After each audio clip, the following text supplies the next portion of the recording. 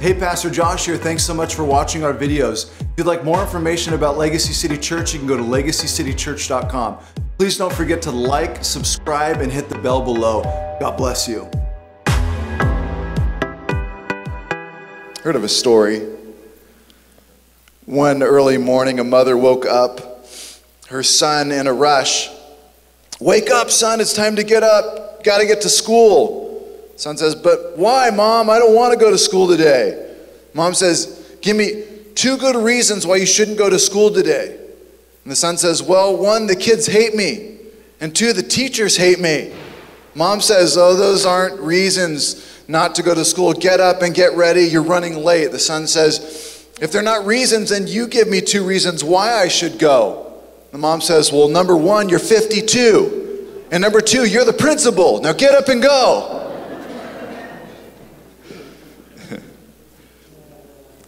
You'll get it later, probably. Get it in the replay. We're going to look again at a part 2 of our series from last week as we finish this beautiful text from the Lord Jesus. If God isn't worried, why are you? Part 2. And I think it is timely and helpful in this season, and especially on Mother's Day. Huh, ladies? So much to be worried about, but why should we worry? Give me 1 good reason to worry. If God isn't worried, why are we? There really is no good reasons to worry. As we saw last week, it just takes away from us. It steals time, steals mental energy, steals emotional and spiritual energy, and then it steals physically from us as well. We know stress and anxiety is not helpful for the body. But ladies, what I hope to do today, guys, what I hope to do today, family, what I hope to do today is strengthen us in our understanding of our God and our Father. When we understand more of who He is, it will cause us to stress and worry and be anxious less. Let me ask you today, is God in control? Is He fully in control? Fully in control. Does God hold the whole world in His hands, really? If He literally has the whole thing in His hands, I don't think He's dropping the earth anytime soon. I don't think He's going to fumble the ball. I don't think it's slipping out of His hand. No butterfingers here. He's got it under control. And if He does, and we are His children, we should know and understand if He's got it under control, then why are we so worried about it? He has the whole world in His hands. We teach the kids this. Right? He's got the whole world in His hands. He's got the whole wide world in His hands. He's got the whole wide world in He's got the whole world in His hands. We teach it to them. But then sometimes with our actions, we can say the opposite. I don't really know if He has this one in His hands. This one's a bit much.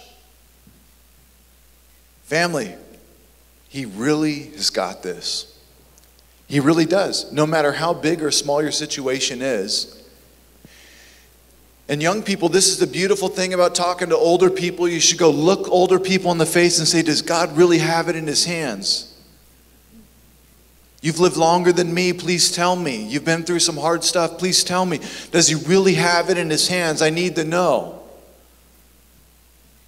Yeah, He does. There's nothing to worry about. I know it seems overwhelming, but God is going to work this out. We are in Matthew chapter 6 in our Bibles. We've been working through a series I've titled Jesus Worldview. This is probably one of the greatest pair of sunglasses I could ever give to you. Better than Ray-Bans, yes. You put on these lenses and you see through Jesus' eyes and you see that God has actually got these things under control. He actually has a plan for your life.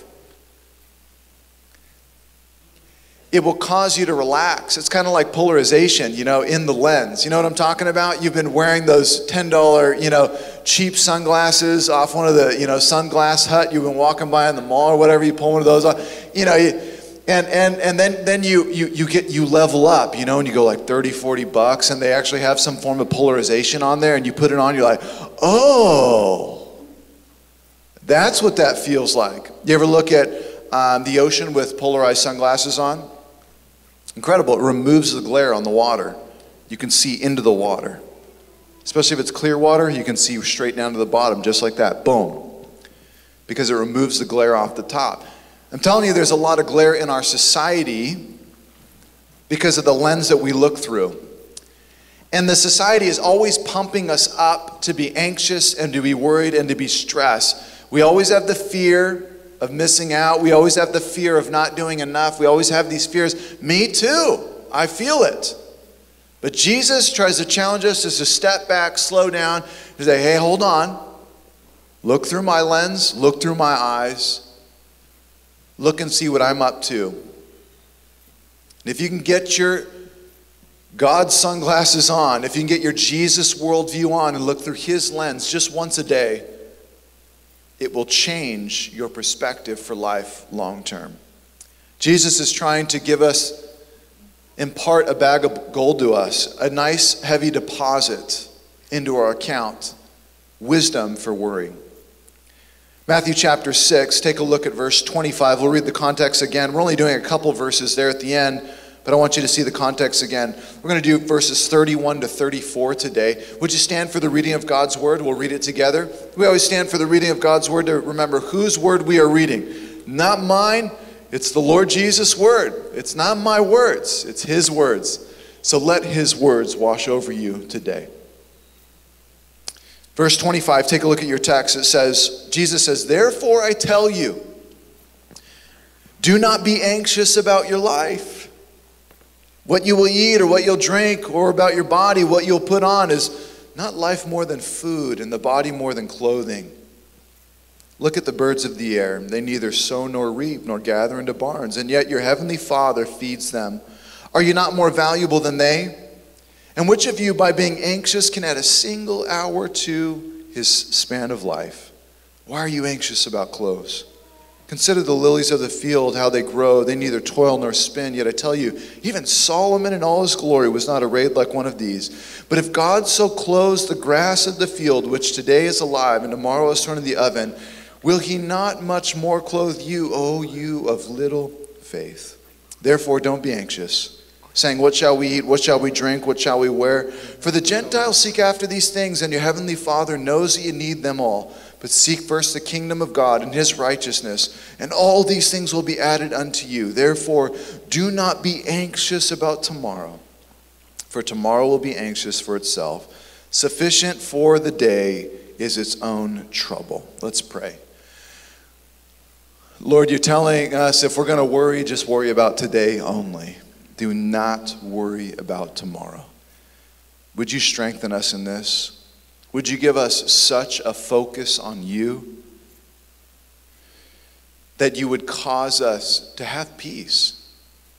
You keep him in perfect peace whose mind is stayed on you. That we would know that you are with us. That we know that you have this. You've proven it to 1,000 generations already. Lord, help us to get this today.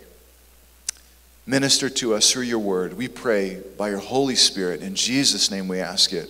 Amen. You can be seated. Remember where we left off last week? Jesus tells his disciples not to worry.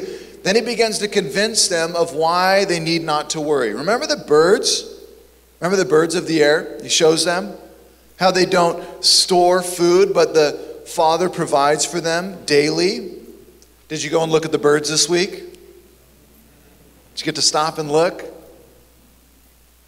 It's the best, man.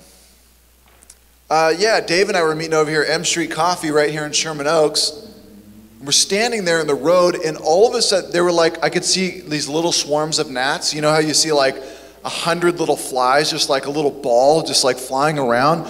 Me and Dave were just sitting there, we're just talking, having our coffee, and we look over to the left, and there's a hummingbird hovering in the middle of the street, eating the bugs. And he was doing like Matrix stuff. You know, he's like, whoo, whoo. You know, he's like flying backwards and forwards, upside down, and like eating a bug. And you're just like, wow, incredible. The Father is feeding them right now. Why am I worried? I'm worried about all this stuff, and look at that. God provided 200 gnats, right there for that hummingbird. They're just sitting there, no other birds around, only that hummingbird. He's like, thank you for the feast. He brings up the lilies in the field and how they are clothed better than Solomon. The Lord clothes them every day. He brings up the grass and how it comes and goes so quickly. You're like, oh no, the grass isn't going to come back. Are you sure? It grew pretty quick, huh? Oh no, it went away during the winter. It's all brown. It doesn't look like it's going to grow back. Trust me, it's growing back. It always grows back. There's always more brought forth. The earth continues to yield. One of my favorite things I've been trying to teach Eden is that there's food on plants. There's food on trees. It's just sitting there. You can just walk up. You don't have to go to the grocery store. You can walk up to nature and just start eating food. And every time new blueberries come up on this little bush we planted, she'll walk up and she looks to see if it's blue or it's green. And if it's blue, she knows you can eat it. It's the most powerful thing. I just love watching my little babe walk up to a plant and pick the blueberry off and just put it right into her mouth. Something so magical about this. You put a seed into the ground, you throw some water on it, the sun makes it grow and it produces food. And a child walks up and eats it. Perfectly designed, all fits together, intertwined exactly as God has made it. And here we are worrying whether or not the blueberry is going to grow and whether or not there's going to be more. When God has designed it this way, especially for his kids. Verse 30, but if God so clothes the grass of the field, which today is alive and tomorrow is thrown into the oven, will he not much more clothe you? If he clothes the blade of grass. You ever picked up a blade of grass? I dare you, go grab a blade of grass this week and just look closely at it. The details on that blade of grass are incredible. Drop a little bit of water on the blade of grass and watch how it runs down like a slide, like the drop of water is having a blast. The texture on it is really incredible. The way that it's coated, the wax on it or whatever it is, the way that it's coated is really incredible. Its design is amazing. And we don't see it because we just step on it all day. But if you pick it up and you look closely at it and you try to design this yourself, you can't. And this stuff grows up and dies and grows up and dies and grows up and dies. It just keeps coming back. When's the last time you took your shoes off and walked in the grass? It's the most amazing experience, again, especially when it's hot outside. It'd be 90 degrees outside, and you walk up on some grass, all of a sudden it cools your feet. Wow, air conditioning on my feet. We pay luxury amounts for our cars to have air conditioning in our seats. You know what I'm talking about? You sit down on the seat, and you're like, what's that button? You push it, there's all of a sudden air coming up through your seat. You're like, what? Wow. God produces this in the grass, and it grows up and is gone. It just comes and goes. This is the point that Jesus is making. He's like, don't you see birds? Don't you see how God provides them? They come and go. Don't you see the lilies, how beautiful they are? Pick one, look at it. It just comes and goes. It's no big deal. Look at the grass. You just come and you get a gardener to just cut it up every single week and more grows. He says, as much as this comes and goes so quickly, don't you know that because I provide for this, and it is all so simple to me, don't you understand that my provision for you is absolutely simple as well? It's very easy for me to do. He says, I do it for the universe every day. Why can't I do it for you? And why don't you believe that I can do it for you? Why don't you believe I'm going to do it for you? God will provide and take care of his children. He says, why do you have such little faith? Look at the birds, look at the lily, look at the grass. I do this every day. Don't you know I'm going to take care of you? Do you think God loves you more than the grass? You're his child. He's going to take care of you. Though Jesus has said plenty on the issue, he doesn't stop there. He says it again to us. He says, do you think we need to hear it again? We absolutely do, because he says it again. The same I'm not repeating the beginning of our text. I'm not repeating. I'm actually talking about verse 31. We didn't cover this last week. Listen to what he says again. Are you ready? It shows how much his people don't listen. Therefore, do not be anxious. You're like, Lord, you already said that. I know. Do not be anxious, saying, what shall we eat? What shall we drink? What shall we wear? For the Gentiles seek after these things, and your heavenly Father knows that you need them all. Point number one, if you're taking notes, don't be anxious like the world. Don't be anxious like the world. Let's talk about this. Jesus commands, saying, don't be anxious about earthly things, for the Gentiles seek after these things. What are Gentiles? The better translation is heathen. These are people who don't believe in God. It's not a derogatory term like, you heathen. That's not that. It actually has definition to it. It just is someone who does not believe in God, who don't have the words of God to guide them and keep them. These are people who don't have salvation, people who don't have their sin forgiven, people who don't have the gift of heaven, people who don't have the promises of God, people who don't have a relationship with the Lord, people who are not children of God. That's who this is. This is the Gentile. Jesus says, don't be anxious like the Gentile, like the world. They are anxious people. They seek after the things of the world. They're worried about money. They're worried about clothes. They're worried about earthly things. The Lord gives two reasons not to worry. He says first, again, don't be like the Gentiles because you're God's people. You don't act like the rest of the world. You have the Lord. The second reason, your heavenly Father knows all that you need. Can you say he knows with me, please? One time. He knows. One more time. He knows. One more time. He knows. He really knows what you need specifically. You. He knows what you need. He knows, he knows, he knows, he knows. Some need food, clothes, water. Others need money. Some need some comfort and rest. Some need vision. Some need wisdom. Some need forgiveness. Some need burdens lifted. Some need peace. God knows what you need. Your Father knows that you need them all.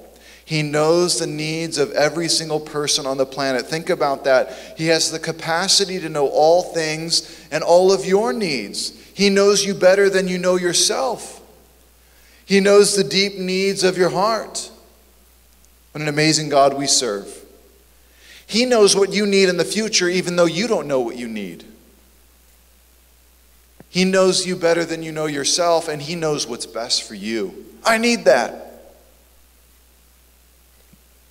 Father knows best. He knows what I need. Isaiah 55:8, for my thoughts are not your thoughts, neither are my ways your ways, declares the Lord. For as high as the heavens are above the earth, so are my ways higher than your ways, and my thoughts higher than your thoughts. You know how high that is? I just think about the distance from an ant to the top of my head. It's just like, how many ants would it take to reach the top of my head? And my thoughts are higher than that ant's thoughts. And it's probably true, actually. The size of the brain and the function of what they do is very complex yet simplistic. They've been pre-programmed to do what they do. Instinctively, they do it. Ants don't sit around dreaming about the meaning of life. Let's sit down and think for a little while. What shall we do today? What makes you happy? What are you working through right now in life? No ants do this. They wake up, they're pre-programmed to start looking for food and storing away. That's what they do. Think about how much higher God's thoughts are above our thoughts if we are the ant and he is the infinite one. Here we are just thinking about food. Thinking about clothes. Thinking about my earthly things. And God is up here saying, you're missing it. I got way, way better stuff in store for you. I have way deeper things for you. I have things that will satisfy your soul to the deepest parts of you. The world does not understand the Lord, but family, you do. You know how great and awesome he is. You know he knows all things and is working all things for his glory. You know he has a plan for you. So we don't think or live like the world. This is why we don't walk in anxiety. We don't walk in stress. We don't walk in worry, because our Father knows our needs and is already taking care of them. The world has two primary philosophies about life we see lived out. It seems you can basically fit people into these two categories, non-believers. The first is people who believe there is no plan, purpose, or rhythm to life. Everything is random, so carpe diem, seize the day. Party like there's no tomorrow, right? YOLO, right? Live like there are no repercussions in life, no one to answer to, and we all know people who live like this. Just do whatever. The other group is those who think you can't change anything. Everything is the way that it is, and it will stay that way, and there is no hope. There's no opportunity. The rich will get richer. The poor will stay poor. Disease and hatred will reign in the earth, and eventually a meteor will crash into the earth, and we will all die. Or we will move to too close to the sun and get burnt up. So no use in trying to do anything good. What will happen, and there is no change in it. We see these ideas running through our world, and some people are more extreme than others, but the common denominator in both these ideas is God is not involved. God is not aware. They don't believe God is aware of what's going on. There is no God. God is not aware of what's going on. God is not near to everything happening on the earth. Now watch this. What do you think Jesus means when he says, don't be anxious like the Gentiles, like the world? He is saying, don't think and live like they do. This implies that even Christians have a tendency to think these two worldviews. Let's seize the day, party hard because there's no purpose or ultimate plan. Who cares? Why try? We're all going to die. Nothing can change. The universe will do what it's going to do. Even the people of God, again, have a tendency to remove God from their own lives and their own day-to-day affairs. Why would we do this? When we know we do have a God, we are failing to enjoy that relationship with our Father. Let me say it again. We are failing to enjoy that relationship with our Father as we commune with him daily. As we commune with him daily, it reminds us that he knows all we need and he will take care of us. Not communing with him brings forth little faith, not seeing God in the picture, not seeing God in the plan of our lives. It's easy to get like this, even myself. I think that God made me a pastor in order to force the discipline of studying his word and prayer and being in the discipline and rhythm of focusing on him for the rest of my life. I think he forced me into this thing because he knew I wouldn't do it. Let me gate Josh in here. I'm going to create a little thing here. Again, if we just focus on the things of the world and we get our mind wrapped up in all that's going around us, we lose perspective of heaven and eternity, and then we start to become anxious. But again, if we lock into the relationship with our Father on a daily basis, just talking to him, just checking in, just being in relationship with him, what happens? We get God's view on our needs every single day. As we commune with God, we are reminded he knows all that we need and he has a plan in our needs. Let me say it again. As we commune with God, we are reminded he knows all that we need and he has a plan in our needs. Romans 8:28, you know this text well. You've heard it many times. But I want to break this down for you. Romans 8:28 says, we know that for those who love God, all things work together for good, for those who are called according to his purpose. For those whom he foreknew, he also predestined to be conformed to the image of his Son, in order that he might be the firstborn among many brothers. And those whom he predestined, he also called. And those whom he called, he also justified. And those whom he justified, he also glorified. Watch this. We know that for those that love God, All things work together for good for those who are called according to his purpose. Anyone love God in here? Anybody one of his children? Then he is working everything in your life for good. He really is. How can this thing be worked for good? I don't know. But he's working it out. And he's going to turn it, he is working it for good. He is doing it for those who are called according to his purpose. His purpose. He has a plan, he has a purpose, and he is going to work everything into his plan and according to his purpose. For those whom he foreknew, proginogos, this is to have knowledge beforehand. How did he have knowledge beforehand? God has always known. There has never come a time when God has had to learn about something. Did you know that? He created knowledge, thus he has always known everything at all times. All things are a part of his plan. If you are the creator of knowledge, you don't ever learn anything at any time. God is not discovering things like, oh my gosh, a new universe. He is the creator. Oh my gosh, there's something new going on in that person's life. He does not learn. He is the creator of learning. He is the creator of knowledge. He is the creator of wisdom. He is the creator of everything that we see, thus he cannot grow in knowledge. He already knows it all. Thus all things are a part of his plan. Thank you for the alert. He also predestined. Yes, he predestined people to be what? Saved. Who? His people. Can you tell who they are? No. That's why we have to preach the gospel to the whole world, and those who have been predestined will respond to the gospel. We preach the gospel to the whole world and let God do the rest. He knows what he's doing. He knows his plans. He knows whom he has called. My sheep hear my voice. Watch this. He predestined those who love God to be conformed to the image of his Son in order that he might be the firstborn among many brothers. And those whom he predestined, he called. Those whom he called, he justified. Made just as if they never sinned. Perfect. Those whom he justified, he will glorify. Brought perfectly to heaven. Family, God has had a plan from the beginning. He called you, he saved you, and he has a plan to conform you into the image of the Lord Jesus, and he will bring you safely to heaven. Did you know that?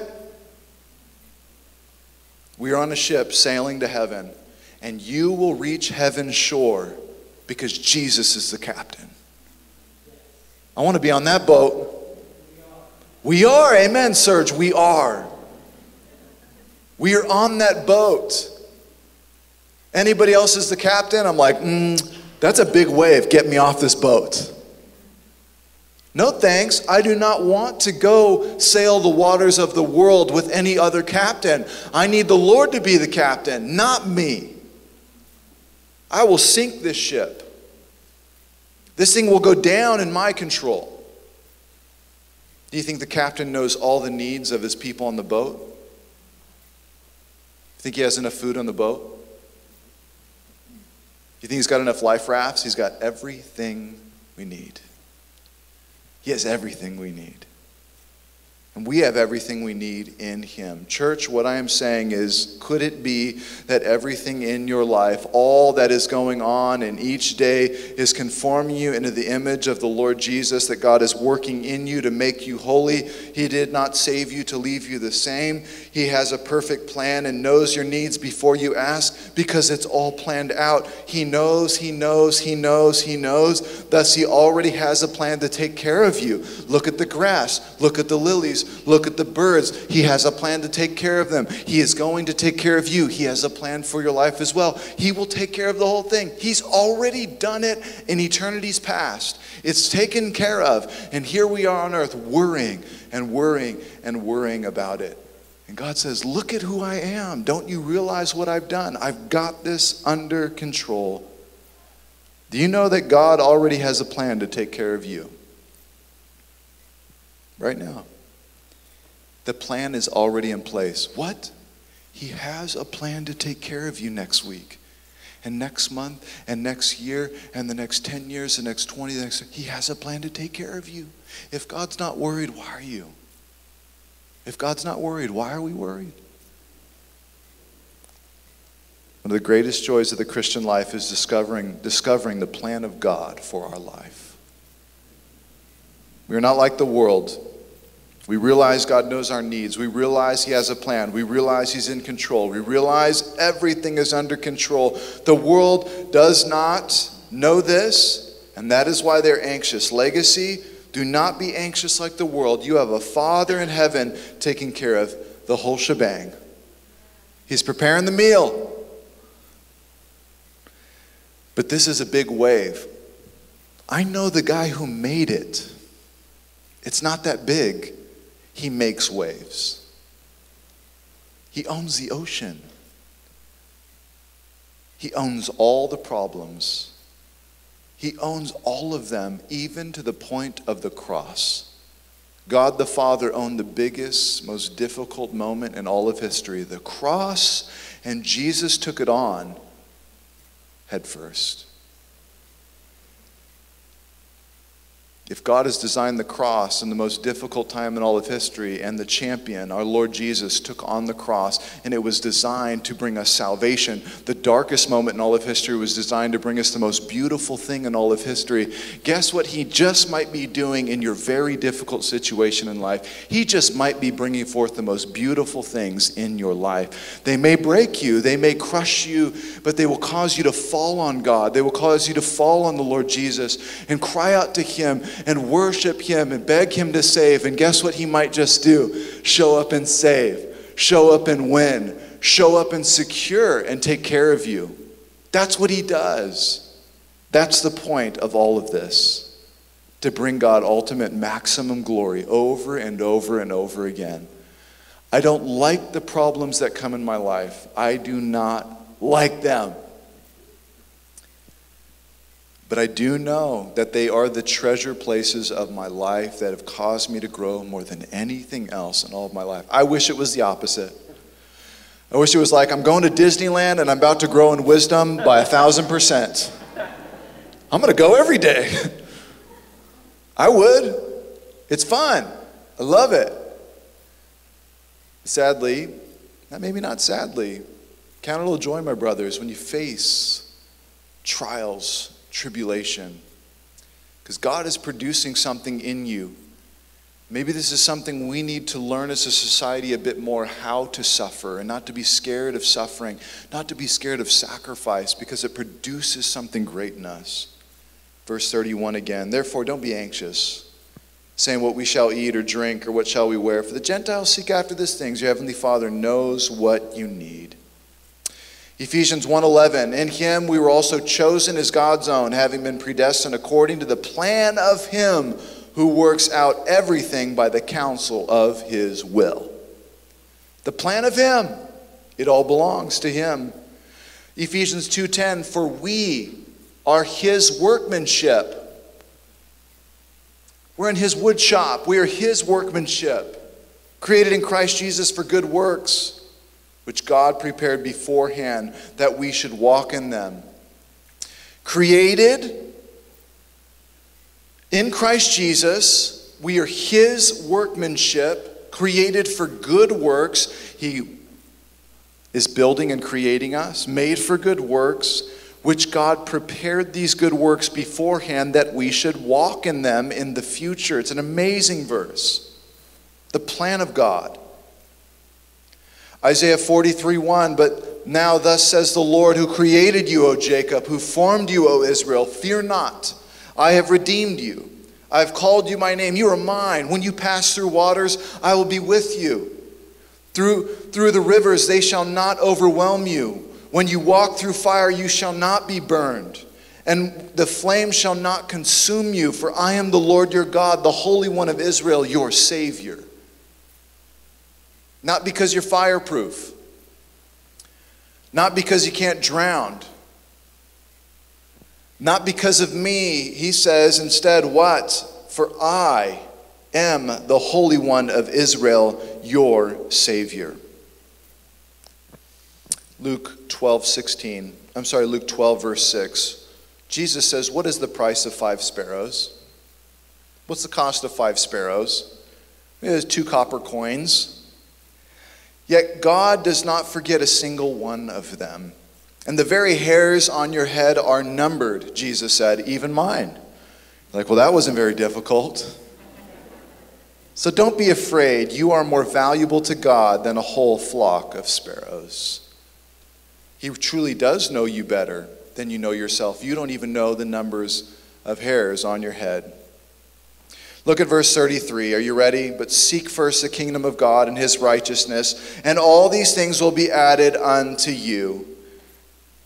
If you're taking notes, number 2, seek God's kingdom and obedience. Jesus gives a solution to worrying and being anxious. Are you ready for the solution? Here's the forward movement. This is what you need to do. He says, let us be so consumed and focused on seeking first the kingdom and his righteousness that we don't have time to worry. We already know God will take care of us. We don't need to waste time focusing on worrying. We need to spend that time on the kingdom, on moving forward. Hebrews 11:6, without faith it is impossible to please God. For whoever would draw near to God must believe that he exists and that he rewards those who diligently seek him. We must believe that he exists and that he rewards those who seek him. Do you believe that? Do you believe that he exists? Yes. Do you believe that he rewards those who diligently seek him? If the answer is yes, then get on seeking him. Seek first the kingdom of heaven and his righteousness, and the reward will be added unto you. Legacy, we are seekers of God. What does seeking first the kingdom of God look like? It means that he is number 1 in our lives. We seek him first in our day. When you wake up in the morning, seek God. We seek him first in our mission. We seek him first in our plans. We seek his approval.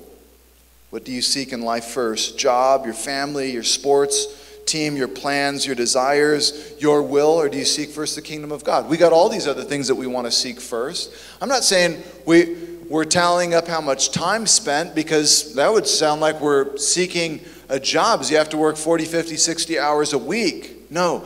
Where is the heart priority? Where is the mindset?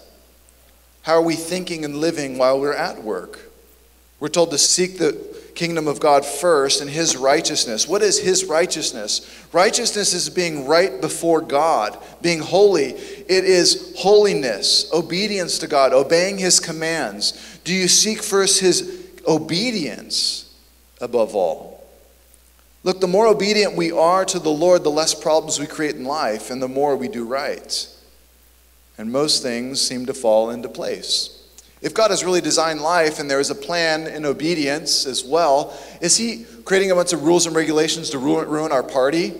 Yeah, he wants to ruin the party. He wants to take away all the fun. Or he's trying to stop you from destroying everything. Yeah, those red lights, that's like the worst law they ever made, you know. Why would we have a red light? Stop signs, I used to hate them. Now I love them. I love stop signs in the neighborhood, especially my neighborhood. Can we get 3 more, please? I need to be working in the plan department. Let's have a talk afterwards. I want 10 stop signs. My little babes are running around the front yard and these people are driving by all crazy. Yeah, spike strip, right? That's all I'm thinking, spike strip. Jesus said in John 14:5, if you love me, you'll keep my commandments. He's not saying, if you love me, you better keep my commandments. No, no, no. He says, if you love me, you're going to love to be in my commands. You're just going to love it because it blesses you. Acts 5:29, Peter and the apostles answer him, we must obey God rather than man.